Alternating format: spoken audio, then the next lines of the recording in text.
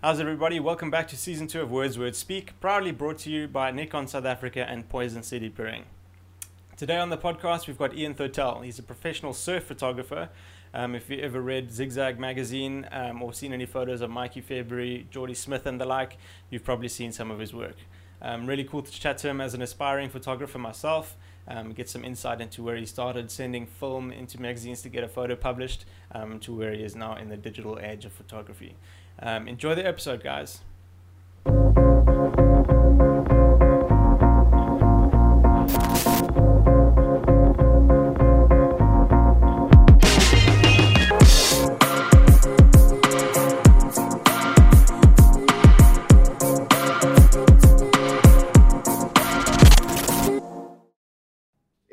Yo! Man, thanks so much for coming. No worries. It's nice to be here. Sometimes the drive through from Half Bay to the side can make you reflect on a lot of your life because it can take you up to an hour. A lot of people think Half Bay is on the other side. It's technically on the other side, but it's not far. But yeah, it's got its shortcuts. Yeah. I actually had a guy on yesterday called Ross Walker. Yes. And he when he was like 16 started getting into water photography. And when I told him I was bringing you on, it looked like he had just seen a go. Like he couldn't. Like he was so surprised, dude. Like I used to I'd sit with my zigzags open up and go through everything. I'd compare my photos to Ian's, and I wouldn't understand how he got that shot. I know. I think I've actually had a few Instagram messages from him and really? emails and stuff like that. Yeah. Hopefully it's appropriate. Yes. Okay, asking advice and stuff. Yeah, that's so freaking awesome. So how did you even get into that scene in the first place? Did you start off with one of the land photographer, one of the first guys with a GoPro? No. Okay, so full disclaimer: I've never actually touched a GoPro. I've never bought one. I've used one once or twice, but it's hard to. It's a hard thing. Like GoPros are a touchy subject for well, let's get touchy. Full hardcore photographers and stuff like that. So basically, the first camera I picked up was probably my parents' camera on holidays. I was always the guy that's like, grab a little, 35 wind up film camera and go out and try to get photos of just random holiday moments and try to set on the tripod up and get it. And then basically my good friend, I was actually in school with Alan van Geysen, which is another world-class photographer from Kommetjie here in South Africa, Cape Town. And he used to bodyboard Kalk Bay Reef and I used to bodyboard Kalk Bay Reef, and he used to come out with this little old Minolta, I think yellow or Canon A1 camera. It was like a full-on built-in housing in the camera. I saw him shooting the one day at Kalk Bay and he was like, can I grab your bodyboard and you take a photo? So I was like, yeah, for sure. Took a photo. I really love photography, but then I saw how he developed into a photographer and I went to school with him, and since sub B, which is grade, I don't know what that is, grade 0 or grade 1. Yeah, give me your age. And basically, so after high school, my dad's a surfer, and I bodyboarded Muizenberg, and he used to surf Muizenberg, and he had a huge pile of old 60s, 70s, 80s surfing magazines, Zigzag when it started up, in his cupboard, and I always used to rip them out and just look at the angles. And my biggest thing was not necessarily the rider and how the rider was surfing the wave, but like who was taking this photo and how was he in this position to get this photo. So I was trying to work out things that the viewer wasn't actually seeing. Yes. And that was a selling point for me, and I was like, wow. And I really was like in the water a lot. And you always paddle over that wave going like, looking back and going, wow, what a moment that was. But it's because your mind is seeing it in a video format. There's little snapshots that you're seeing that you wish you could capture. And that was one of the things for me. So straight after high school, I wanted to get into it. And water housings are super, super expensive to buy. And my dad was kind of like, no, man, we'll just build one. And I was like, okay, let's try to build one. And the first one came out fiberglass. We made a positive and negative mold. And so what does that mean? So basically the way we did it at first was I took my camera and I vacuum packed it in a bag. Okay. Then I put clay all around it. I let that set. giving away kind of secrets here. No. And then That's clever, I pulled the camera out. So I had a reverse mold. Yeah. I poured that with plaster Paris. Yeah. Then I broke, after that dried, I broke off all the clay, had a positive of my camera. So now I had a mold of which to fiberglass. So then I fiberglassed that so my camera could fit in that mold. It's just easy, Mark. And that was back in 2001. And So straight out of school, you had no idea. It's like what you wanted to get into. No. That you were going to give that photography No. thing a go. 100%. As a hobby, you didn't see a career coming out of that. I knew I loved it enough to just go for it forever. And I mean, surfing was fully ingrained in me, like full on. It wasn't like a hobby, it was a lifestyle. Okay, And it sounds very cliche saying that, but because my sister bodyboarded with me and my dad surfed, all I knew was surfing and surfing holidays. Everywhere we went was Jeffreys Bay or Victoria Bay or something like that where there was a wave, because my dad wanted to surf. Yeah. So, And you weren't one of the other kids saying, I want to be a pro bodyboarder and get on the surf. well, I bodyboarded for Western Province. I went overseas for bodyboarding. And then basically while I did that, it fell away. Photography fell away. And then I actually got back into it as, I don't know. I think I just was like, oh wait, I remember shooting a lot. Cool. So I think the last question I asked you is, you're bodyboarding at the time with all your mates. Yeah, that's right. All the guys want to be pro bodyboarders, go on the circuit. Yeah. But that wasn't really on your radar by the time you finished school. Yeah, I mean, bodyboarding is like super sick when you're super flexible and nice, and then as you get older, like those moves start taking its toll on your neck. And I actually got a really bad neck problem once at Cork Bay Reef, and a once-off injury. Yeah, a once-off injury, and now it still plagues me back and forth. Like if I full on lock up and I can't move for like 2 days, it's just like the muscle spasms, and I took that as a thing of maybe I shouldn't bodyboard so much. So what, did you hit the reef? Did the wave hit you? I actually got lipped on the back of the head, and my head got locked down just quick, and I think, I don't know, obviously just popped a vertebra or something. Who knows what happened, but it was a flash of white light, and the whole cliche, and I couldn't move for a bit, and then it felt like it's really stiff muscle afterwards, and then the next day I was just like, oh, I can't move in bed. And then I could walk around, but it just wasn't pleasant. I was like, I think I'm going to take a break now. Yeah. And then so now I just swim around. So you make your whole makeshift camera housing. Yeah. And the first one was super chunky, and it was probably 15 layers of fiberglass, overprotective, over scared of what's going to happen to this thing. And it didn't leak. So strangely, I mean, for the first time you think this thing's going to be like a sieve, and it really didn't leak. And since that day, 2001, I have not bought a waterproof housing for any of my cameras. You're kidding. I make my own housings. Do you have one here? I have one in the car. Oh, okay.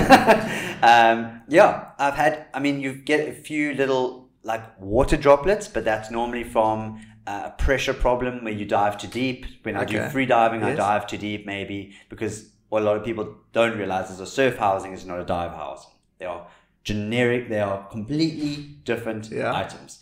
So I get a lot of people going, can I dive with your housing? And I'm like, yeah, I'd say up to 5 meters, but you don't want to go much deeper. So a lot of people don't understand that, surface pressure is a lot different to deeper water pressure. So are you at that level now where you can custom make housing for the guys? I do make housings for people. It's really fun to get people in the water, just like I wanted to do, and they have the same vibe. They maybe cannot afford a overseas housing. I mean, the overseas housings go for, I would say, 30,000 upwards. Yeah. And I mean, obviously with local stuff, you can make a housing not as perfect as theirs, but amply good enough to get in the water. Yeah. So that's all that you need. And what was your, do you remember you getting your first paycheck? I do. It was actually back in the day when I used to shoot slide film, which is, a lot of people won't know what slide film is, the younger generation. So basically, if you know what a film strip is, like a film canister, so this was a color version of those. So basically you would get, you would take 36 photos, you would take it to a special developer, which used to be in, what's the street? Loop Street or Roland Street, one of the two. And it's long gone now. It was a little old developing lab, and and you would. It's quite crazy. I mean, the whole way of shooting film, because you would put it in, you would take it to them, and like 2 days later you would go back, or a day later, depends how busy they are, and you would see them hanging up, drying on the racks, and you would get yours, and you would go turn on the light box, and you'd get a loop, and you would zoom in, like looking at it with close, like with an eye. And right there and then, first time seeing it, and you know straight away if your exposure's out, your focus is out, and you might have missioned like for 4 hours shooting that day in the harshest conditions, once-off conditions. There's no way of knowing if you got the shot or not until you are standing there in a dark room, looking at the loop, and it's one of the most terrifying, sweat-inducing moments.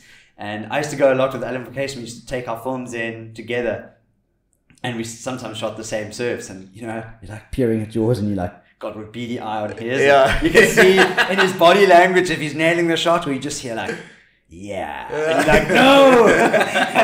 Or like vice versa. So, I mean, it's digital age has changed it completely, but there's something so pure of getting a slide film back and seeing it for the first time with the smell of the chemicals and all that. It's a magical thing. Yeah. And I'm so glad film is actually trying to come back now, and it's making an appearance. Like Fuji and all those people are actually redeveloping their films and making them again. So how does the first paycheck come out of this thing? Oh, okay. We went off topic a little bit there. Interesting. So basically, when you... It's so different now. So when nowadays you just email off a little low-res shot to a magazine or a publisher or editor or something like that, and you know, you get a reply in like 5 minutes or something like that. And now, so back in the days, you used to take your slides, cut them into single images, put them in a little framing bracket, plastic bracket. Yeah. So you probably, I mean, if you Google slide, 35mm slide films, you'll know exactly what I'm talking about.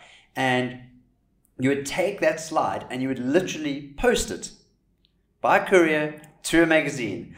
And so one of the first ones I did, I think it was actually before Zigzag magazine, is I sent it to a bodyboarding magazine called Option magazine back in the day when bodyboarding was really high up there and there was a lot of magazines around.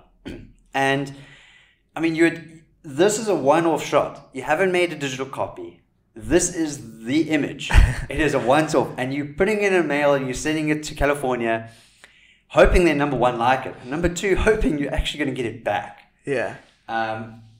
If it's a really golden shot. And there it is, that top magazine. Let's see, somewhere there. Yeah, that's Ian Campbell. Just go back there. That third image, that was the issue my stuff was published in, actually. Your first one? My first, I think it was my first. Yeah, I don't know what date's on there. Yeah, anyway, so that was, Option magazine.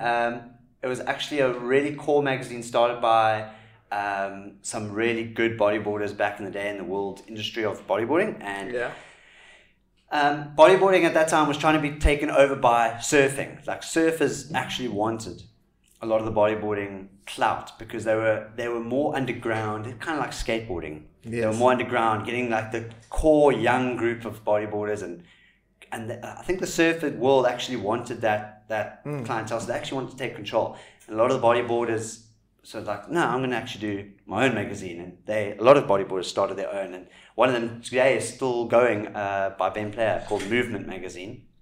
And yeah, it's still a great magazine. I think maybe one of the last ones in the world. So, sure. And yes, coming back to my paycheck.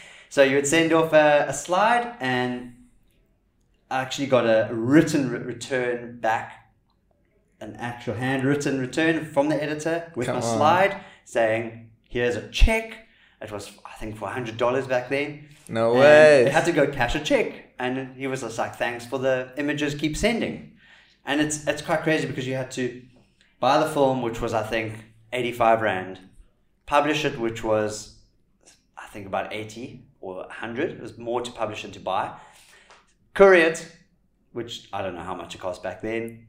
Wait until the magazine came to print. There was no Instagram or Facebook back then, and so your cost of actually making it was much harder than digital. Now you can just delete and shoot for free. So, Yeah. yeah. And then how did you make that transition towards Zigzag? So obviously Zigzag was the mainstay of... We actually at that time had a bodyboarding magazine called SA Bodyboarding run by Zigzag. Sure. Okay. Back when Saltwater Girl and all those were around. And Saltwater Girl. Saltwater I swear I Girl. remember that one. Yeah, you would remember that one. Yeah. Mark had them under his bed. Oh yeah, all the pictures posted on the wall, so basically, then Zigzag sold off that magazine. It died, and at the same time, I was giving images to Zigzag, and I think one of the first ones I shot was actually kind of a moody winter's day at Llandudno. I swam out, got this photo of this guy just bottom turning, just a really random shot, and it won Shot Brew, which is the back in the it's still around. It's a great thing. It's a great thing. It's Just one. One in January, yeah. there we go. Wow. Kidding. What'd you get? Probably a It's hamper. short somewhere. There you No go. ways. Good to see your hood. Yep. Thank you very much. Yeah, Hoodie's been a great supporter of that type of thing. So and they've so been in it a cool. long time. And basically, it's readers' photos, and they get voted by the photo editor, and the winner comes out, and they get a hamper. And it just kickstarts someone's love for photography, which is the thing we all crave and look for is recognition for what we do. Yeah. Which is a great thing. And so basically what happened is just before that happened, I sent a slide in of an empty wave breaking at Nuruk. And the editor was like, wow, this thing is absolutely crazy. We want to run it. But because we've never had anything from you before, we have to introduce you into the magazine nicely. And that, by way of that Llandudno image and me instantly just winning Shot Brew, somehow gave me an in to get the next shot published, if it makes any sense. That no other photographers in the country were like, oh, why did Ian, this Ian guy suddenly get published out of nowhere? We don't even know who he is, because photography is, in the surf world, it's a very tight-knit like community, and there's a little bit of like butting heads with photographers. Like you don't go poach someone's spot or poach someone's rider under their nose, that type of thing. It's just courtesy. And so the way the magazine did that was, okay, let's introduce you as a winner of Shot Brew. Next issue, we published you, and it was a double page spread, pull out the center on your wall thing. So it was, my first real image was actually a double page spread. I hope you still have some of those magazines. Yeah, it was an amazing day, and I still haven't taken a photo of Nuruk that same way. I can't. It was super perfect and clean, and it doesn't break like that often. So shucks. It was very rare. And then, so like, at what age did you decide? Was it after that first paycheck that you're like, actually, okay, this is what I want to do?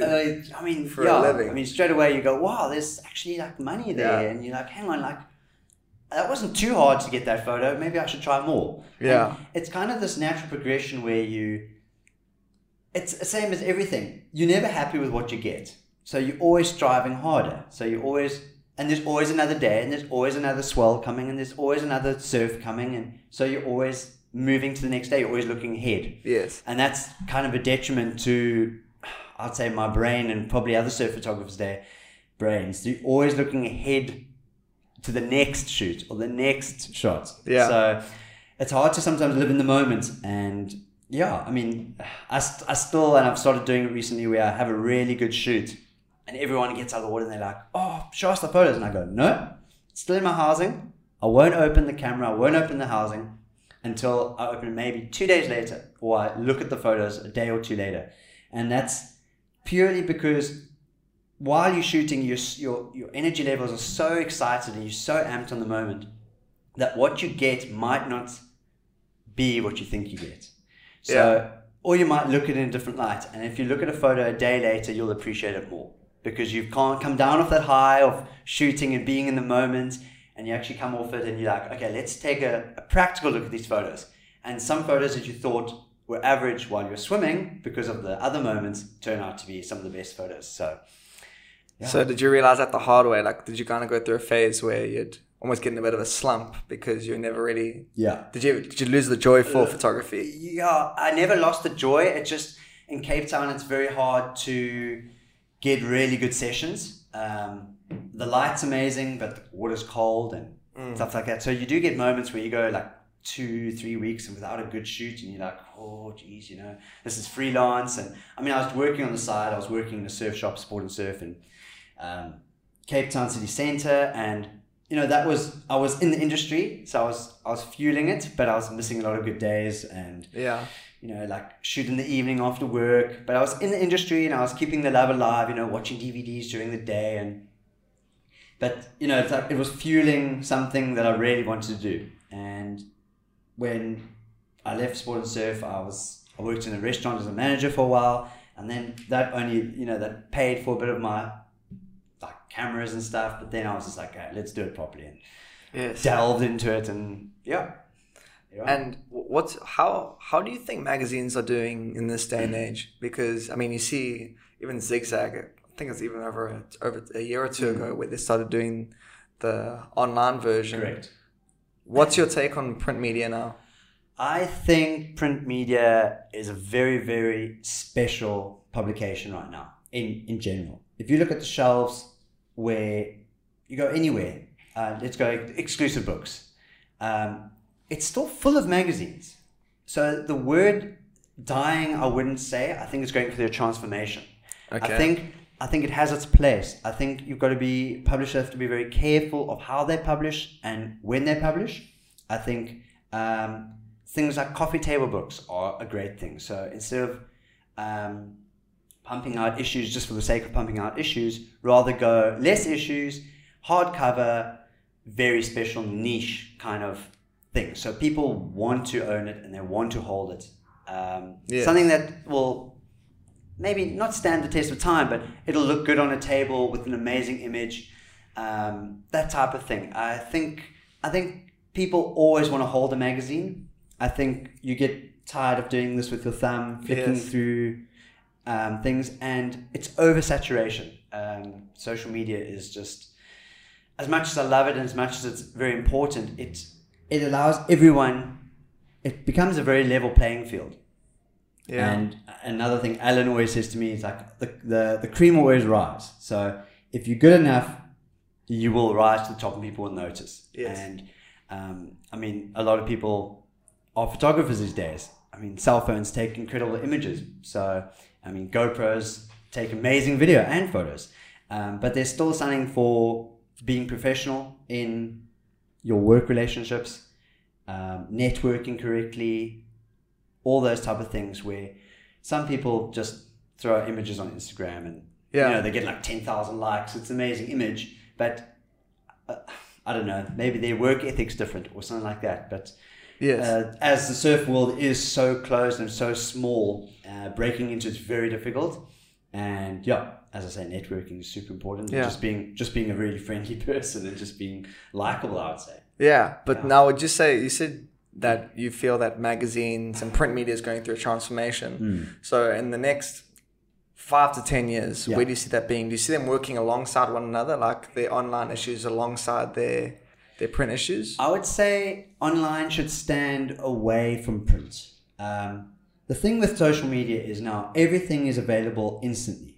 So you go have a shoot, people expect an image that afternoon of that wave, best wave of the day. Now that kills a potential story for a magazine.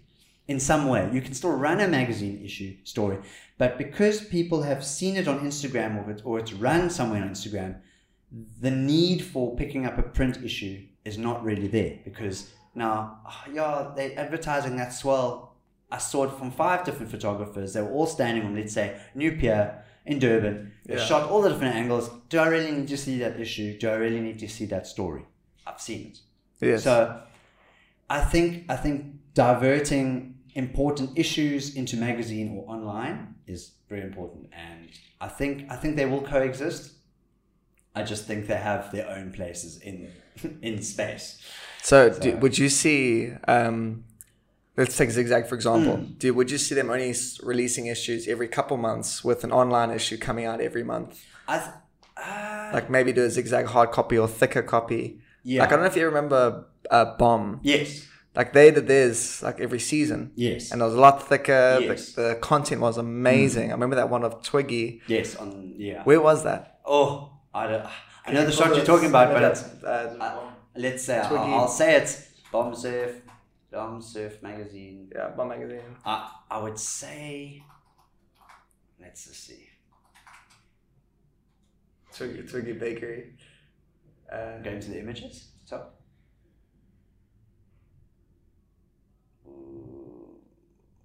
No. Break up Bomb and Surf.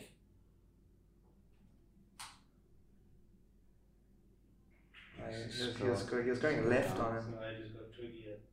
Yeah, just put Twiggy, not Twiggy Baker. And okay, I got an idea. Try just Bomb Bomb Surf Surf magazine. magazine, yeah. Scroll down. I kind of know where you're talking about, but it's weird. It's not showing. Yeah. Anyway, But that was probably one of Probably the scariest undisclosed. waves I've ever seen. probably somewhere mental. Yeah, he's quite a mad cat. Sorry, yeah. So going back to your answer. Yeah, as I say, online is super important for the development of anyone, but as I say, it levels the playing field, and it is. Yeah, I hope social media hits its ceiling and something happens and laws are in place where it kind of decreases a little bit in some weird way. I can't see the trajectory of social media climbing at the rate it's climbing.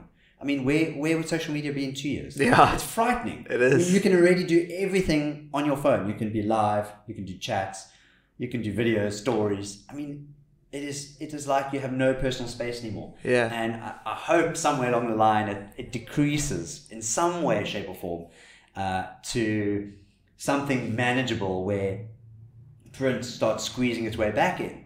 Yeah, like film has. Like fashion. I mean, some things people 10 years ago were like, that'll never come back in fashion. And boom, suddenly it's back. And you're like, whoa, that really happened. Yeah, And, yeah. and it really happened in the 70s. And thank God I wasn't around. Yeah. But now I'm reliving it. If bell bottoms come back, I'll be so bleak. So, yeah, I mean, social media is cool. It's good for networking. But I do think it levels the playing field maybe too much, but in other ways it's really good. Yeah. So, the power's out. Thanks, ESCOM. It's a good thing we Battery that. off the grid. Yeah. Off the grid. So kind of changing the subject a bit to your actual occupation. Mm-hmm. I think a lot of guys would think about you. It's like, what do you do? It's like, you gotta take a camera, go out in 12-degree water on a great white highway. Yeah, it's very true. Talk to me about that because, I yeah. understand guys getting into it in Durban. Yes. Nice, tropical, fun. Yeah. I mean, prime example, I was shooting Geordie Smith the other day at Nurduk, and it was freezing cold, and we got out together, and it was howling wind, and it was like absolutely freezing. And he turns around and he goes, I take my hats off to people that learn to surf in Cape Town. I think if I grew up here, I wouldn't have carried on surfing. Yeah. And, hearing it from someone like that, for me, I grew up here, I understand the water, I know it's going to be freezing. It's like you don't know I any psych other way. myself up beforehand, and I know it's going to be cold. And you deal with it for an hour or two, and you get out and you warm up. I actually love the warm-up process of that buzz of being warm again. Yes. But yeah, I mean, it is crazy when Durbanites or guys from overseas come. They literally say it's the coldest water they've ever surfed. And those are people that have traveled to like Greenland, Scotland, Ireland. Kidding. They are literally saying it's the coldest water. The air is warm, but the water is as cold as I've surfed. I mean, So they compare I would Cape say Town's 2 days- water to 2 Greenland days. and Scotland. yeah, Greenland, Scotland, Ireland, easily. And I would Have say you shot there? No, but I'm planning to go later this year. I really want to go. Okay, cool. You let me know. Yeah, I think I'm just gonna dive in like a seal and just like, what are you guys moaning about? But I mean, we're already in 5 mils, gloves, hoods, and boots. So Yes. that's what I see videos of them surfing in no hood. Yeah. So the air is freezing there. So that's I think what gets you. And what about the shark factor? Have you had any? Yes, I've definitely had instances? a few instances. So Cork Bay Reef when I was bodyboarding. Okay, yeah, story time. Let's do this. Okay. Yeah. So, story time. Shark Tales. Shark Tales, yeah. But before that, what are you drinking there? Because I would not mind a little wet of the lips. Okay, cool. Devil Poison. Mark's already got you sorted out there. Oh, you even have one. Yeah. Oh, yes. Yes. I've actually never had one of these. Ooh. This looks nice and cool. Cheers. Very nice. Cheers. Very nice for coming on. Yeah, Nice to meet sweet. you. Oh, that is nice. Yeah. I mean, I have to have another one before this. They're going to think we endorsed you to do that. No. So yeah, Shark Tales. Okay, so there's only two, it might be a third, two drastic ones. So Cork Bay Reef, we were surfing, we were bodyboarding back in the day, like 2004, and it was kind of onshore and lumpy, and there was a shark that used to hang out outside the harbour, and back in late 1990s, what's called the sub, which means the submarine. And it was about, I think, 5.5 to 6 meters. It was a local shark that cruised the back reefs at beyond Cork Bay. A whitey. Yeah, a definite whitey. Yeah.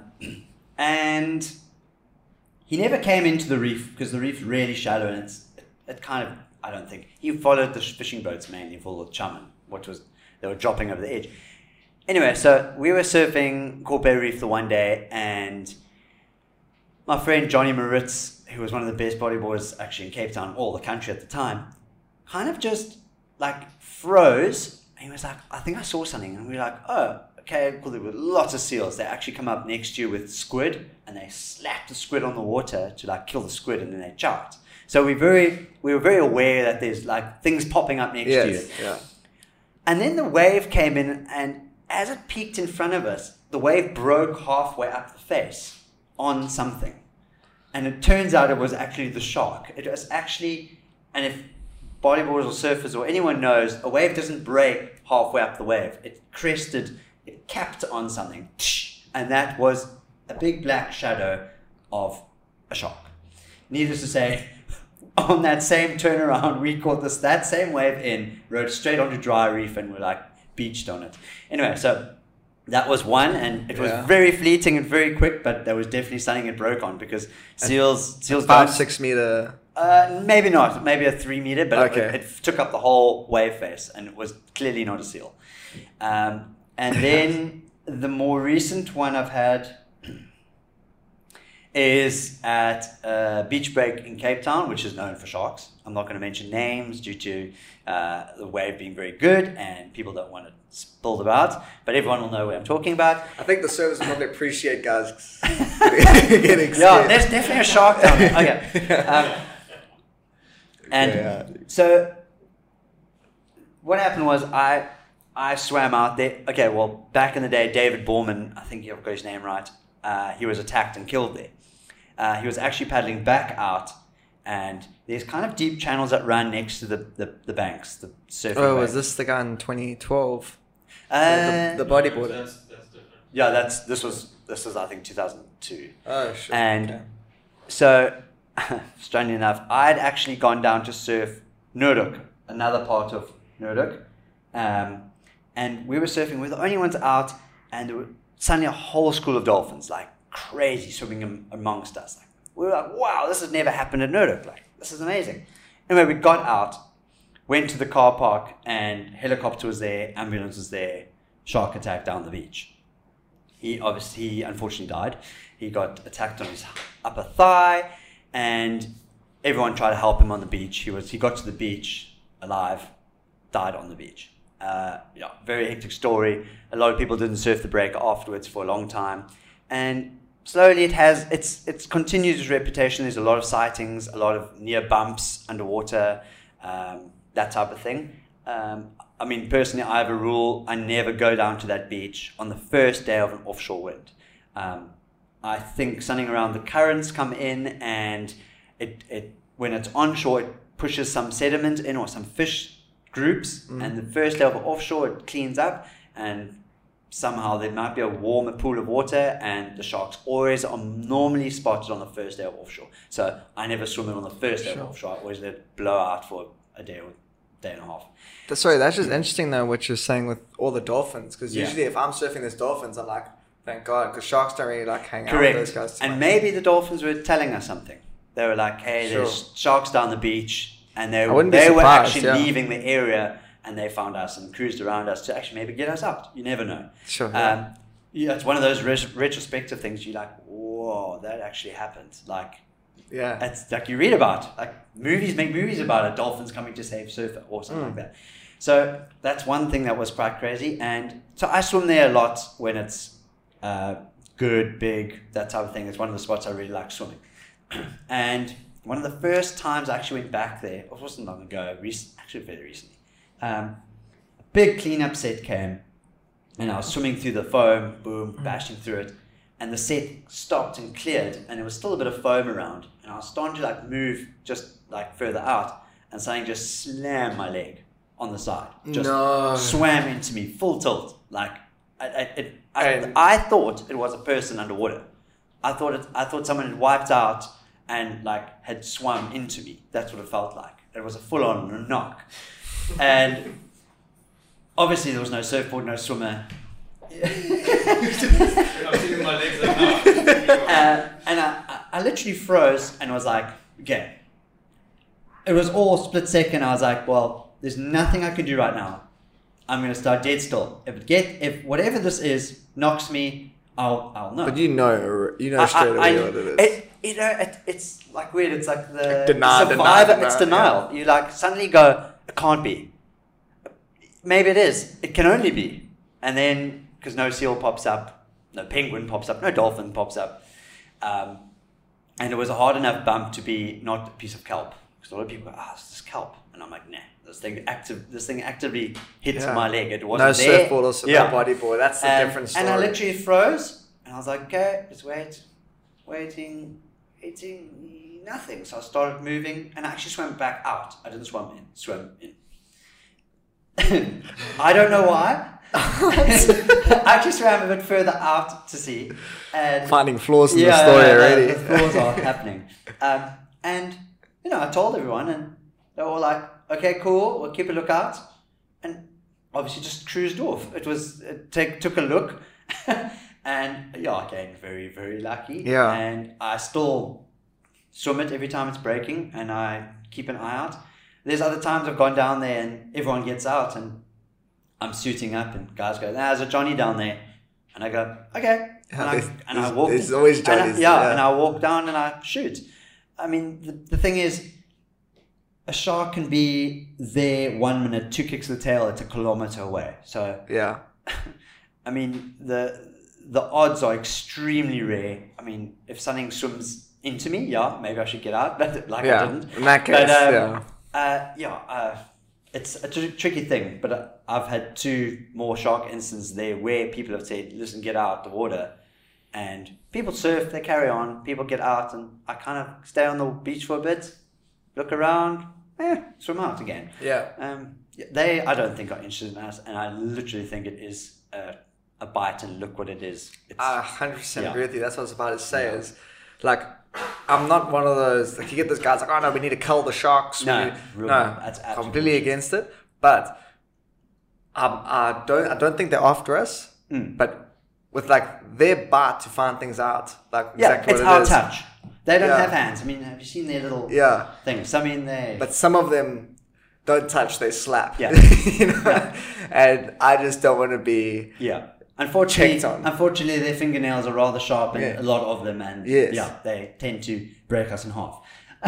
So, it's. I mean, there's a lot of memes of shark things going around, and it's actually hilarious. I can't even remember the one where it's like 2 sharks talking, and one shark looks at the other and goes, "Oh, really? Like I lost my tooth," and they're like, "Oh, I just was seeing what it is," or something like that. Yeah. And it puts into perspective. If you had to look at it from a shark's perspective, you go like, shame. Like, they're biting into this thing that they really don't want to bite into. And it's just like, sorry, oh damn, it's too late. That guy's gonna bleed out, or something like that.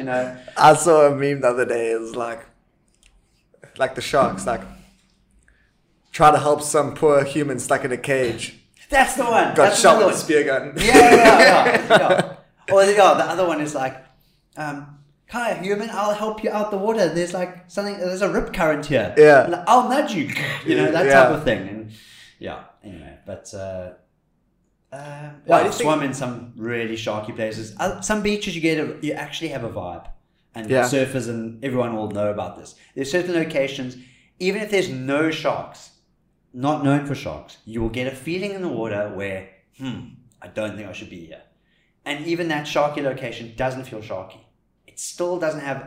There are other places I've swum where I'm literally sweating bullets, like constantly going, something's going to get me, something's going to get me, something's going to get me. I've swum in Kranspy, shark capital of the world. I did not feel sharky. It felt fine. No, if I'm in a sharky location, I'll be out there, and sounds silly, but I start imagining myself on like one of those National Geographic shark survival stories. Like, yeah, man, next thing the thing just came up from below. Yeah. I get an American accent with it as well. Yeah. And tick, tick, boom, lights out, man. But it is one of those things where you actually can imagine the story happening. Yes. And that can absolutely freak you out. Like, you can be like, wow, like, I had this for breakfast today, and you know, I might not have supper tonight. Like that type of thing, and you can overplay it in your head, and it's not a good thing. So what I do when I swim sharky locations is I absolutely freak out probably 3 days before. I freak out for 3 days. I go, this is the worst scenario that can happen. This can happen. This can happen. This can happen. And then when I'm on the day, everyone goes, "Are you worried about sharks?" I go, "No, I'm fully over it. I'm done. I'm here to do the job. I'm here to shoot, and let's get it done." So I'm full on psych myself up beforehand. So there's no psyching out on the day. Yeah. So I mean, and also like you've shot in the water for a long year. Over your 10,000 hours worth. Yeah. And for you to have your 2 instances, it also shows that sharks aren't interested in what's going on, because you've definitely had sharks circling you and checking out. I've definitely had things swim past me. There's no doubt about it. And, I mean, I was called out the water just the other day at Coolby Caves, which is just past Gordons Bay. I was shooting Ada Mason Camp, doing a little Billabong Instagram story. There we go, social media. Okay. Not for print, for social. And the siren went off, and we were called in, and it was a bronze whaler. Not the most aggressive shark, but it's a bigger shark, and it'll look like a big shark if you saw it. Yeah. And the flag went up, and we waited an hour, and we swam back out and shot. That beach definitely has a feeling to it. Yeah. Yeah. My good friend David Lilienfeld, I knew him. I bodyboarded with him for years. Western Province together, and that's a very sad story actually. So his good friend and mutual good friend, I wanted to surf this wave up the west coast, and I thought it'd be really good. And it works on small swell, and so does Caves. And I said to Ike, he won't mind me saying, I was like, Ike, get Dave to come, like 100%. Like he was like, I'm either going to go up with you guys, or I'm going to surf Caves. I said, no, bro, let's go somewhere different. So he phoned Dave the night before, and he was like, nah. Dave was like, I'm just going to go surf with my brother at Caves, which he goes a lot. We went west, he went to Caves. We were sitting on a dirt road when we got the news. We found reception, and Ike just bawled. We all bawled, knowing Dave could have been with us, literally surfing this spot up the west coast. Instead, he went surfing with his brother. And that's fate. I mean, that's hectic. And I mean, the way it happened was very scary, and we've all sat there and pondered the situation. We were like, whoa, that happened. And it was really weird. Like at that time, we were bawling our eyes out.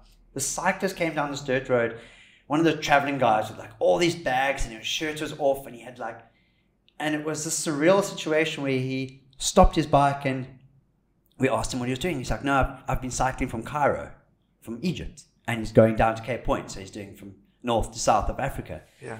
And at that time, we suddenly our eyes dried out. We had this amazing story time with this guy, which was this weird traveler guy. We got on his bike to experience his bike that he's traveled through all the African continents, like countries. And I still remember I got this photo of Ike riding this guy's bike on a dirt road and him laughing. And it was this weird, this feeling of something so hectic's happened, but here we are meeting this guy. And it was like a weird dream, but it was really real. And I remember just the drive home being really weird, but it was a hectic day, that one. But yeah, that was the closest situation like to my heart that I've had for someone that's been killed, obviously. Yeah. What I had heard though about that attack is like it wasn't a bite, like the shark actually mauled him, to say the least. Sorry to say that, but so the details of it are pretty hectic. We don't have to go into No. Basically what happened is the shark bit him and his brother paddled across to get him. And Dave told his brother to leave. He said, go. I might be getting the story wrong. A lot of guys have told me different stories. And I apologize if I'm saying this wrong. But from his good friends, this is what I've heard, where his brother actually tried to come to him to help him. And he waved him off. So quite heroic, quite hectic. That's the type of thing Dave would have done. He was a very genuine, earth-loving guy. So that's a story I heard. So sure, very hectic, yeah. And I've been hearing a lot about killer whales in Cape Town at the moment, and not a coincidence. The level of great white sharks, they've been moving further up. Totally, north. yeah. I mean, do you see a direct correlation between the two? 100%. So my good friend Sean Kelly, he works for online at Zigzag. He did a thesis or something at Can't Spy. When all the first orca incidents started happening, he was actually there, and he learned. When was this? I think it was 2 years ago now. Okay. 2.5 years ago. So the theory goes, well, now looks like evidence, and guys are working around the clock to actually understand the way orcas work. We think of great whites being the apex predator, where actually it is the orca. So if you're actually worried about a fish in the sea, it should be the orca, but they are so intelligent that we have nothing to worry about. Whereas they might like come close, but they are way too sophisticated to take a nibble to work out what's going on.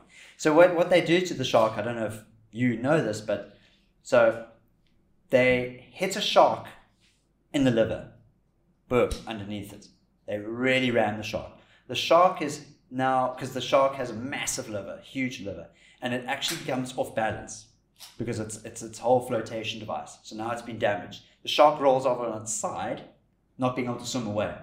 The orca now comes and eats the liver directly, precision bite, leaves the shark alive to die. So the shark literally gets its liver removed in the water to die. So the shark either drowns by itself or dies because of blood loss, and it washes up. And that's when we find them with perfect cuts out their sides of their liver, gone.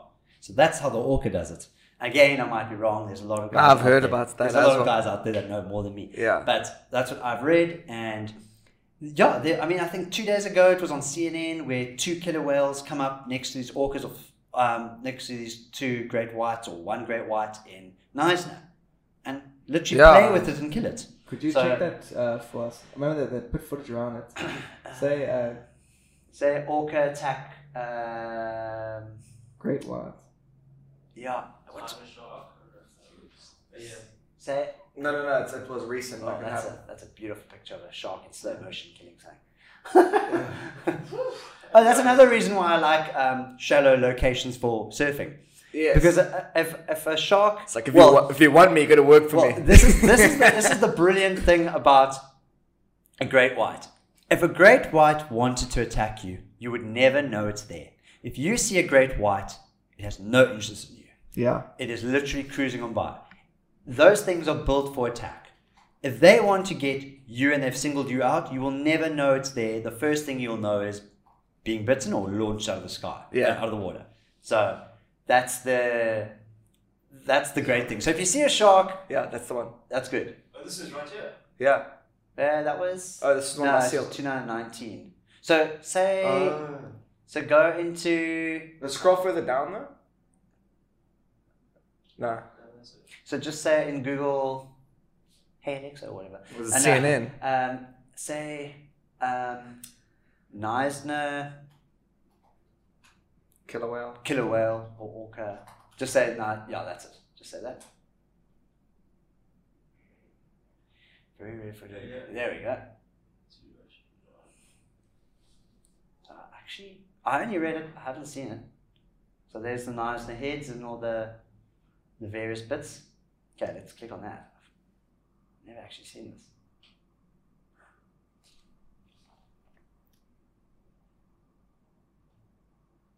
There's the whales. For those listening to the audio version, we're in a site called 2oceansvibe.com. And so it's, someone's taken video footage of a boat, I'm presuming, of 2 orcas that have just surfaced.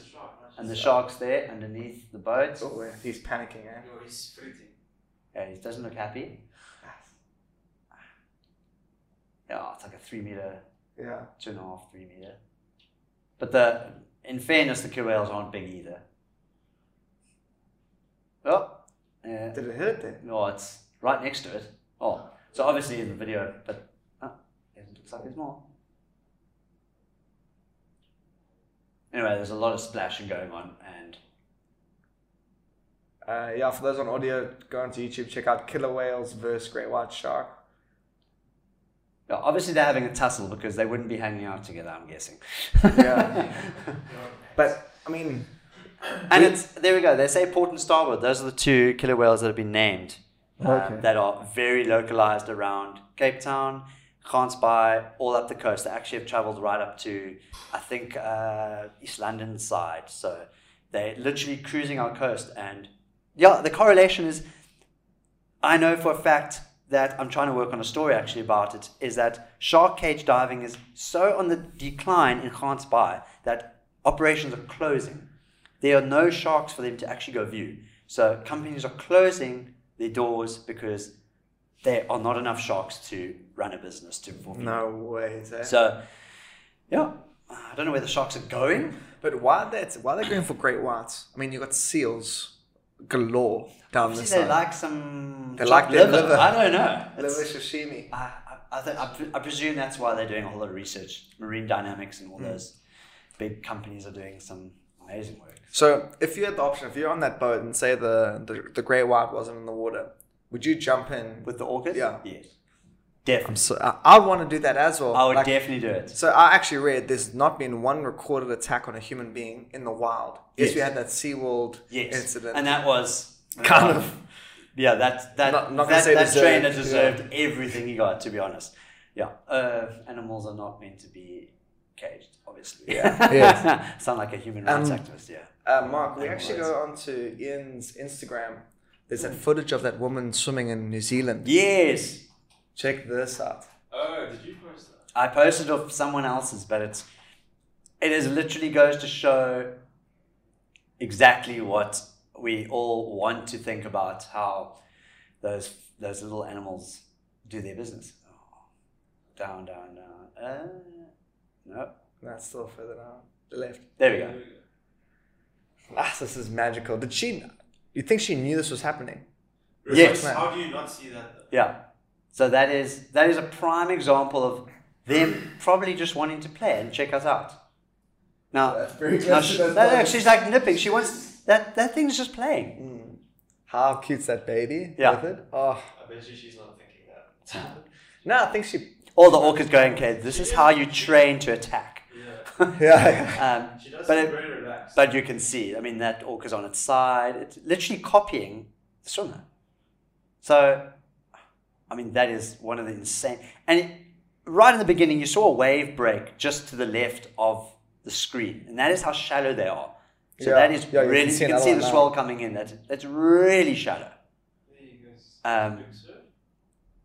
And yeah, the swimmer's not stressing. But I mean, it's insane. That is...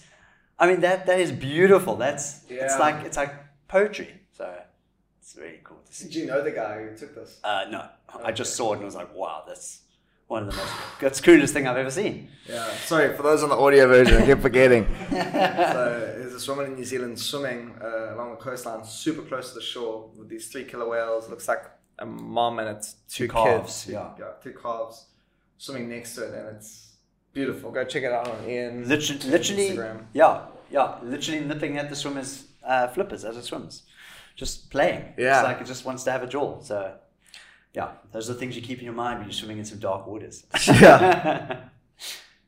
Sure. Yeah, I heard like a rumor that there's actually different groups of killer whales around the world, and each of them have different hunting patterns and hunting choices, if you want to say that. So some guys, they love their seals, other ones love their penguins. I presume so, yeah. I mean, I don't know enough about them, but I can believe. I mean, there are various different types. And do you know where they came from? These ones? No idea. It's I might think the swimmer is quite a famous activist in ocean stuff. Yeah, I might be wrong, but yeah, I think she loves that type of scenario and she just revels for it. So. I wanted to ask you, I read an article like 2 weeks back about the salary situation of the guys on the WSL and the sponsor issues going on. Do you have any take into this? Because I know, I mean, Mark mentioned to me this morning, it's mostly just Hurley because Hurley's been bought out. Yes, by a big conglomerate, massive beast of a company. Yes. You know, everything goes through cycles, and I think the surfing world is, as I said earlier, very niche. And when you get a target, when you get an audience, people want it.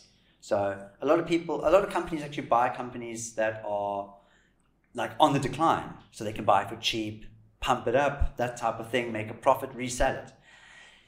Whereas I like seeing, and it sounds weird and horrible, and I'm in the industry, but I like seeing dips like this. It's kind of like a currency where things take. If everything was the same every day in the surf world, and everyone were like paid the same as those surfers are earning crazy money. But if everything was the same, it's kind of boring. Like it's like our own scandal in the surfing world, and it's cool, and you're picking up your phone to see who's been dropped and who's picked up. And I mean, Hurley did some really crazy big drops. They dropped a lot of people. Yeah, I mean they dropped John. Yeah, I mean, well, John chose to leave. Oh, did he? As far as I know, yeah, he was fact check, Mark. He was. He did. No, I read it on Stab. Yeah. That's it. Good old Stab. Yeah, and it looked like he didn't like where the company was going and how they were dealing with the riders, and he took an ethical approach and was like, you know what? I don't like this. I don't need this $12 million. And a lot of people are calling, as you guys would probably know, just for him to start his own brand. Oh, really? Yeah, because it's John, and John has this crazy JJF, you know, that people thrive for. That everyone wants a piece of John. And as they're saying, the market is, as if you took surfing as a market now, John's the highest. I mean, not necessarily the best surfer in the world, but he's like the pinnacle. Everyone goes, wow, John. It's him. Yeah. And if he gets paid a certain amount, then everyone below him has a fall or increase, or because he sets the tone. So think of it as like a house. Like the best house on the block is a certain amount, and you thought your property was more than that. No, not anymore. Are you better than that house? No. So you're definitely under that currency. So it could change things. It's been very quiet for him. I don't know what he's doing or if he even cares, to be honest. He's the type of guy that will just do what he does, and it's really cool. So, yeah, I mean... Did he do a post about leaving? No, he doesn't have the sticker there. Nah, yeah. He's just been shredding in his backyard and doing without stickers, which is cool. I mean, same thing as when Kelly Slater left Quicksilver. Yeah. He was tied to Quicksilver for so long. Like, people still see Quicksilver logo and think of Kelly Slater. Same thing, I'm guessing, for John. Like, his legacy will live in that double bracketed H. Yes. I mean, when I see John, I still think about O'Neill sometimes. Yes. Yeah. And yeah, there's always these rumors going around, like, who's John going to sign? Is O'Neill going to get him back? And I don't know. I can see him fitting with someone like an adventure brand more because of his sailing routes and the way he a sailor? Yeah, he's thick into sailing. Like, he just sails everywhere, and he's just super good at it. And it's a foil. That's not anyone can just. Yeah. So he's big into that. So I can see him fitting into a brand that doesn't mind him stepping away from surfing if he had to, or take time off for surfing, or take sailing. Yeah. Would you start seeing? Do you think we're going to start seeing that a lot more in the future, where main sponsors actually aren't going to be surf brands? Yes, and I think it's super important. If you look at Gabriel Medina, I think there's one surf brand on his board, and his board almost is like full up of real estate. There's probably like this much room of free board. It's just stickers. It's Audi. He's got huge corporate. He is a massive pulling force in Brazil and the world. So I think there, as you said, that's a perfect example of where surfing should go. I think the mainstream format of sponsors is key. Whereas because surfing is, maybe back in the day, it was looked at as quite a hardcore, like grungy, like, oh, you smoke weed or you take drugs, or that's completely changed. Surfing is now looked at, because in the Olympics, it's looked at as a very clean sport. Yeah. You're doing something natural in the ocean, nature-loving people. So I think corporations and like companies that's true, want to buy into the clean look and the target market. So, I mean, like water companies, water brands, they're going to probably start popping up. You know, we surf in the water, they make water, that type of thing. That's cool. Like Vitamin Water and all that. Exactly. I mean, Vitamin Water was sponsoring a lot of the local events for a while. So I think as soon as the way surfers and stuff engage in sponsorships and outside surfing brands, that will be a good thing for surfing brands. And not. I think surfing brands will have to step up their game.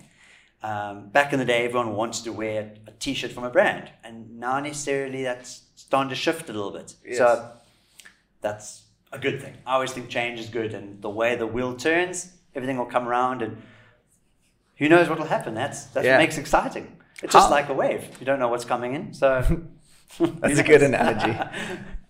I mean, out of all your major brands, we got your Quicksilver, Volcom and Neil, Billabong, Rip Curl, Hurley. Which one's performing the best out of the group? I mean, we can say Hurley, but because of their backing. Rip Curl, I'd say, is doing best of the rest. I found that Quicksilver took a dip. I'm a Quicksilver guy. I love Quicksilver, but I mean, I don't really see many guys that they're even sponsoring anymore. And shops are closing. Quicksilver are very good at targeting like a young group of people, like good surfers, and bringing them through the ranks. Talking about young guns. Yeah, young guns, like their generation thing they run, they're very good at that.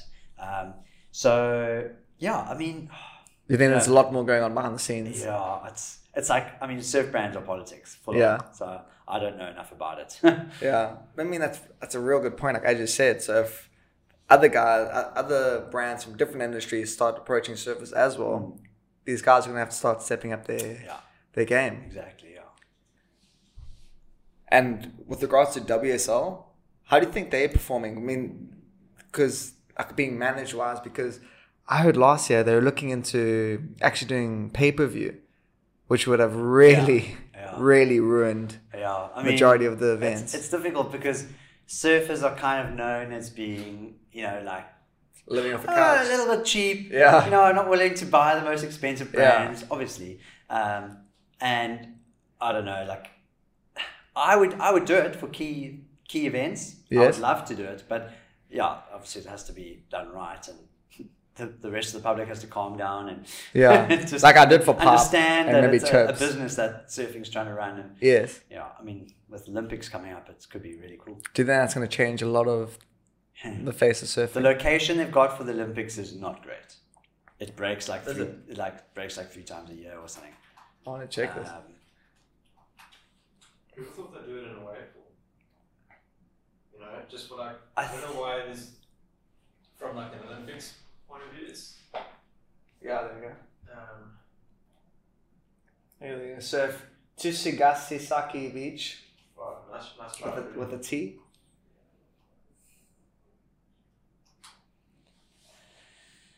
It has its days. It definitely has its days. I see what you're saying now. It's kind of a wishy-washy. It kind of needs cyclone conditions, I think. I've just heard from a couple of the surfers that they're having to change their boards quite drastically. Was Geordie saying that? Various people are saying it. that they have to change their way of looking at it. And I mean, they're looking at, I think the next Olympics is France, and they're supposedly gonna hold it in Tahiti, because Tahiti is a French-owned country. Fun. But as a lot of surfers are saying, they're like, okay, cool, but now we're on literally the other side of the world, nothing to do with the Olympics, surfing heat. So we're not actually part of the Olympics. Yeah. You want to be part of the surfers, the village, and really enjoy the Olympic part of it. I mean, you could surf the same location as on the WSL, that beach break in France. Exactly. It's a tricky. Jeez, well, in France has a lot coming up. I mean, they're doing the 2023 Rugby World Cup as well as the Olympics. Yeah. Is that it? This is it. We're looking just at pull a up video of light onshore crumbly waves. in Tokyo. Yeah. I mean, I was very surprised when I went to Oz how many Asians there are there. I went to Brisbane and I thought I was in Tokyo. Yeah. It's Crazy. ridiculous. That I mean, is. is that mostly just Japanese moving down? Who knows? Because I'm just thinking they're quite. I've actually never been to Oz. No. No. You're nodding like you've been there. I know. Yeah. I know. Look, Okay. I know very well. Well, good, because I know like the shark factor there, even Perth. Yeah, it's I mean, drastic. my friend went across there to lifeguard in Perth, and the head lifeguard said to him, okay, well, this is the way it works. If there's a shark smaller than 3 meters, shh. Really, eh? The moment it's over 3 meters, then you call the guys. Ring the bell. Yeah, so he's Right. like, he'll be sitting there, he'll be checking the shark moving in between the Basically, if surfers. it's 3 meters, get on the back of it and ride it out to Yeah. sea. Yeah. Just have fun. Yeah. Jeez. That's it. Yeah. So you haven't travelled also, so you do most of your shooting here. Shooting here, yeah, I've done Indo twice. I've done. How was that? It's amazing. It's pretty full. It's warm. It's very idyllic. It's. Did you go to the quiet place of Indo, or were you like Bali and those groups of guys? Bali's a mainstay. I love that place. Yeah. It's the first thing that knocks you is not the heat; it's the smell. The smell of Bali is I've been there. amazing. The sounds. I mean, I could download right now sounds of Bali. Yeah. And just listen to like what are those episodes called where you like zone out to like sounds. Yeah, ASMR, the sounds of Bali. And you just What's go to ASMR? What? It's like where people talk like this. Yeah, you listen to it to like calm you or something. Calm like, down. with the microphone. Yeah. The birds chirp back, and I could full on listen to Bali. Like I actually follow someone on Instagram where he does surf reports, and all I listen for, I turn the volume up and I listen to the birds. It sounds really fun. Yeah. But the birds there, when you wake up and there's that smell of like burnt rice or whatever in the air, and incense everywhere, and you listen to that and the birds chirping, and you're just like, oh, take me back. And so you went there to shoot, or went there for Yeah. I proposed there to my wife. Okay, nice. Yeah, and just the waves. Lucky I get like really good. I got a really good Padang swell while I was there. Yeah. And that's an amazing place to shoot. And So you all about camera angles and lighting and all that stuff. So did you think through this proposal, or was it one of those in the moment kind of things? well, I kind of wanted to be really like different. So we like went Okay. for like fresh fish on the beach. Yeah. That type of thing. It's really Okay. cool. You know, you choose your fish. Look at the gills of the fish. Make sure the gills are red. All that type. Is of that thing, one of yeah. the things you got to look It's one for? of the things because there's plenty of fish on the beach. So Okay. when they bring a fish up and you choose it, because you actually like choose your fish. So you go up and you go, oh, cool, I want a red snapper, and you Yeah. choose your size, and then you must open up the gills, like pull the gills like inside out, and the redder the gills are, the more oxygen's in the fish, the healthier the fish, the fresher the fish. Fun And fact. then, and then they slap it on a grill and you get served, and it's like the best thing ever. So then did you take the ring and stuff it down? No, the I red didn't stuff it in the snappers? fish. No, I didn't do any of that. That's it. No, Oh, man. but it was yours. I mean, if she said no, it would have been a real awkward flight back. yeah, it would have been long. Eh? Yeah. No, we're like best friends. We've been going out for like 10 years. No, that's so cool. Yeah, That's so cool to hear. So while you were there, did you shoot Uluwatu side, or was it Ulus, more Ulus north? is. I mean, you don't go there to shoot really. It's just like you just hang out because it's pretty crowded. Yeah. There's a lot of tourists. But you know, you just eat, pray, love it. You know, you just Julia Roberts. Well, thanks to that damn movie, Padang Beach is like chaos. It's just Really? so literally when we chilling on the beach there, there's these again, it's not derogatory, but it's a fact. These Chinese tourists come down, buy the bus load, I've come seen down with their selfie sticks, stand up, don't even look at the view, don't even look at the beach, just take a photo of themselves on a beach, walk up the stairs, get on the bus and go to the next place. Yeah. Just to say, I've been there to the Julia Roberts beach. And it's quite funny to watch. Classic. But yeah. I didn't even know that book was tied to Eat, Pray, Love. No, that's the. You wouldn't know it, but That's the people love. that know it are in the know and they know that's Is it the eat, the pray, or the love part? Now you're going, I'm going to have to watch that movie I think again. it's pray. You have No, to take it. You have to take it out of me watching that movie. Yeah, she went to Italy to eat. She Yeah. went somewhere to pray and somewhere to love. So the pray part must have been Bali. Yeah, Because Yeah. of that's what I thought. I think she went to Tibet or something. But yeah, then I've been to Canary Islands, which is my very much favorite location. Yeah, ever. I heard not Canary. I heard Reunion's quite gnarly with the sharks. Yeah. The Different to Canary Islands. different. Well, so put it this way. So when I was, I think I was the first. Myself and Johnny Moritz was the first bodyboarders from Cape Town, South Africa, to go to that island and surf that wave, because they were absolutely blown away that we were from Cape Town. So the first thing we said to them is, they're like, where are you from? And we said Cape Town, and the first thing they go to us is shark. That's the first thing they say to us is, you come from where the sharks are. And we just like burst out laughing, like, yeah, pretty much, because they don't get sharks. Well, they do, but not serious. But Canary South sharks. yeah, yeah. And anyway, yeah, amazing experience, amazing place, amazing people, heavy locals, but wow, what a location. And the waves are just insane for photography. Crazy. Yeah. What's been the biggest surf you've gone out and to record? I would say in To Canary shoot. Islands, and probably the local beach break with the shark factor. Okay. Yeah, some big surf down there, and that's hectic. But yeah, How big we talking? I'd call solid 12 foot at some locations. Have you been pulled over trying to get a barrel? Oh, shot? that's the goal. Is that the If goal? you're not- That's it. If you're not getting worked, you're not getting the shot. Nah, yeah, you got to be in the zone, and that's the scary thing about it. But yeah, Have you lost equipment that way? actually, just the other day, No, at this location, the wave belted me so hard that my housing got ripped out of my hand, and it snapped, and it disappeared. And I popped up, and I was like looking around. Oh, where's my housing?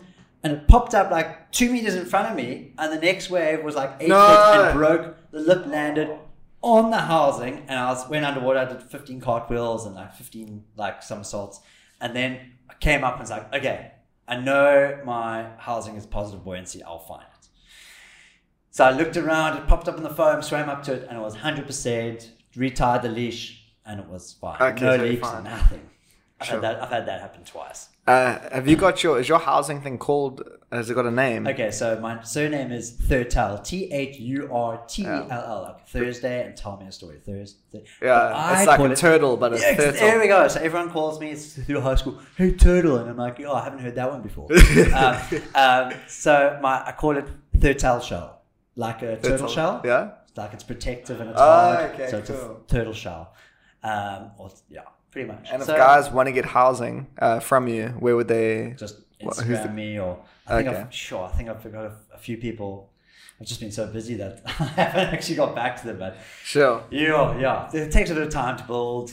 Like get in the zone. Yeah. Make it, but it's cool. But it's kind of one of those things where you actually like flooding a market that you're actually doing it. So you actually make a housing like, yeah, come flood them, come try flood the market that I'm trying Yeah. to shoot in.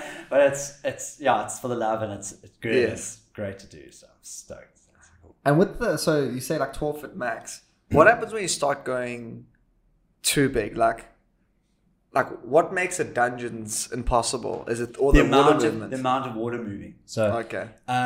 you can be on a jet ski in big surf where all the photographers, they don't swim it. They actually stand, they get their own craft, they hire a boat, a jet ski, they shoot off the back. So a jet ski, far more nimble, you can zip in, zip out to get a shot if you need to. Where a boat's a bit sluggish, like wind up the motor, and Yeah. you have to be, it's just slow. And big waves move really fast, so you have to be well clear. And a lot of people don't know is when you're in bigger surf, there's a lot of movement in the water. So it's not necessarily the wave that's big, but there's just a lot of current, little bumps between waves where you actually, when you're swimming, you can't see over it. There's a constant bobbing in front of you. So all you're seeing is the top of the waves breaking. And to be in the zone on a big wave is really, really hectic. So deep water reefs and beach breaks and yeah. I mean, like, your housing, you said it's positive buoyancy. Yeah. So do you rest on that sometimes, or is it not that? It definitely is like a little magic wand that brings me to the surface if I'm getting absolutely deleted. Like, it does have this little push, but I mean, not enough to bring you up. But it definitely moves positive rather than negative. Yeah. So that's sick. Do you ever use those anti-shark? Yeah, I do. Yeah, every now and then, but I do. I use the Shark Band one. The Shark Band one, the one that goes. It looks like a watch. It has a little magnet. Yes. I don't know if those things work. Do you not think that electric current actually attracts sharks? Okay, so the one I've worn, one year for SA Champs Juniors, Billabong actually bought after the whole shark debacle with Mick Fanning at J-Bay. Yeah. Billabong actually bought 2, Billabong South Africa, and you weren't allowed to shoot the SA Junior Champs if you were in the water if you weren't wearing this thing. If you weren't. Yeah, and it's like a big surfboard strap with this magnet that you charge on it. And if you touch your other leg, it actually gives you a little jolt. It actually shocks you. And if someone comes too close to you, it like shocks them. It's like a little buzz. Yeah. And then those kind of fell away a little bit. And then there's this new one called Shark Bands. They're from Australia or something. And I actually got one of them. I was actually given it by, thank you, Nixon South Africa. They gave me that one. And and it literally looks like a watch strap, and it has this little magnet on it. And supposedly it's a very strong magnet. It has its own box that comes in. And supposedly it works. And, I don't know. The way I always look at it is, if you watch a shark cage dive, or you watch when they chum the water, a shark closes its eyes and it goes at it. It'll go through a brick wall if it wants to get at something. It'll go in full predator mode, and nothing's going to stop a shark from it getting you. So if you're wearing this thing, it's not going to go 80 kilometers an hour underneath you, and at the last second turn around and vibe because you're wearing a magnet. It's going to get you if it wants it. It's going to push right through that sensory overload that the magnet gives it. What it could do is a passerby shark that's cruising, pull it away, and that's what a lot of the videos show, where they do testing and it deters the shark rather than. But show me a shark deterrent where they chum the water, make the shark really pissed off, and then put it on a piece of chum. If that chum comes out fine, I'll buy one. Then we know it works. That'd be interesting. Have they got footage of that thing working on YouTube? But I mean, to be honest, I don't know if you want to go down this road. Yeah. It's quite hectic. What? You'll just start going against. Yeah, that one, the top one. Yeah, I do quite a lot of stand-up paddling. That's a tiger shark. Yeah.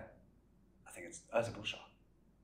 Okay, we're watching the top video where you type in Shark Bands with a Z. So it's not going for it. Okay. Well, he's got a... that's one's not wearing it. Jeez, it's close to the shore. So you'll see, I think.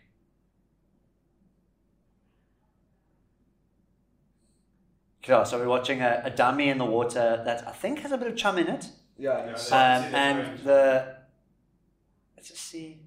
And there's bull sharks all around it, and they come right up to the leg and they get pushed away by it. Wow. Okay, so now they're putting it around. What? Oh, wow. They didn't even... There we go. That one didn't have it. Literally, the shark just came and took it. So, but again, those are bull sharks. We don't have bull sharks. We've got the apex great white that doesn't give a hell who you are or what you're wearing. Can't believe how close those things all are. Yeah, again, that kind of, I mean, it's not a controlled environment, but it's not wild. But, I mean, who knows? I mean, geez, if people are trying to do that stuff, all the merrier. I'm glad they are, and that's important. But, I don't think you're going to stop a full-on attack. I heard, though, that they're looking into actually making like little, like, I want to say pills of sorts where they actually put great white shark blood in it, and as they let that go and it diffuses, as a survival mechanism, when great white sharks smell their own blood, they disappear. They go. That's an interesting take. Yeah. Working with their own genetics against them. Yes. Much. That's pretty amazing. Yeah, so they wanted to do that. Makes sense, actually. Yeah, they thought of doing that at the J Bay thing. So let that thing go. I mean, my cousin worked as one of the watermen at J Bay, and they took the jet ski across to the next bay, and he says he's never seen so many great whites. Yeah, there's a lot that come around the corner at J Bay. I know that's a lot of people that. I love swimming J Bay. I don't really get vibes, but it's kind of creepy because they don't come down the point, they come up the point. So they actually come from way further. Yeah. They'll actually come up from behind you in the water, which is pretty nerve-wracking. So do you prefer to surf it, or have you... Oh yeah, shoot. Yeah, shoot you mostly, said you did the champs there. So I'll way rather shoot it than surf it. You weren't doing the WSL shoot, No. were you? Nah. And that whole rule's changed. Now there's no photographers allowed in the water. They have to be on the back of a jet ski. Wow. Because they don't want the extra Just personnel. at JB. Yeah, they don't want the extra personnel in the water to have to worry about if there is an attack or sharks in there. They want Sorry, is that all WSL events? No, Just JB? I think just JB. Okay. Did you ever shoot the... No, I shoot it for other brands, but only on land. Okay, Because cool. they've got their own photographer for international, and he's the only one allowed to shoot it. Sure, that's a cool job. The prime angle. Cool, so we got to wrap this thing up. Sweet. Yeah, we got things to do, people to see. And yeah, I really appreciate you coming through, man. Yeah. Really Give me a high enjoyed the five. stories. Woo, that was sick. Yeah. Thank you. I hit Thank the you, you mic. guys. I hit my mic too. Yeah, so definitely gonna wake someone up at work while they're listening to this. Shake and bake, we had a good one.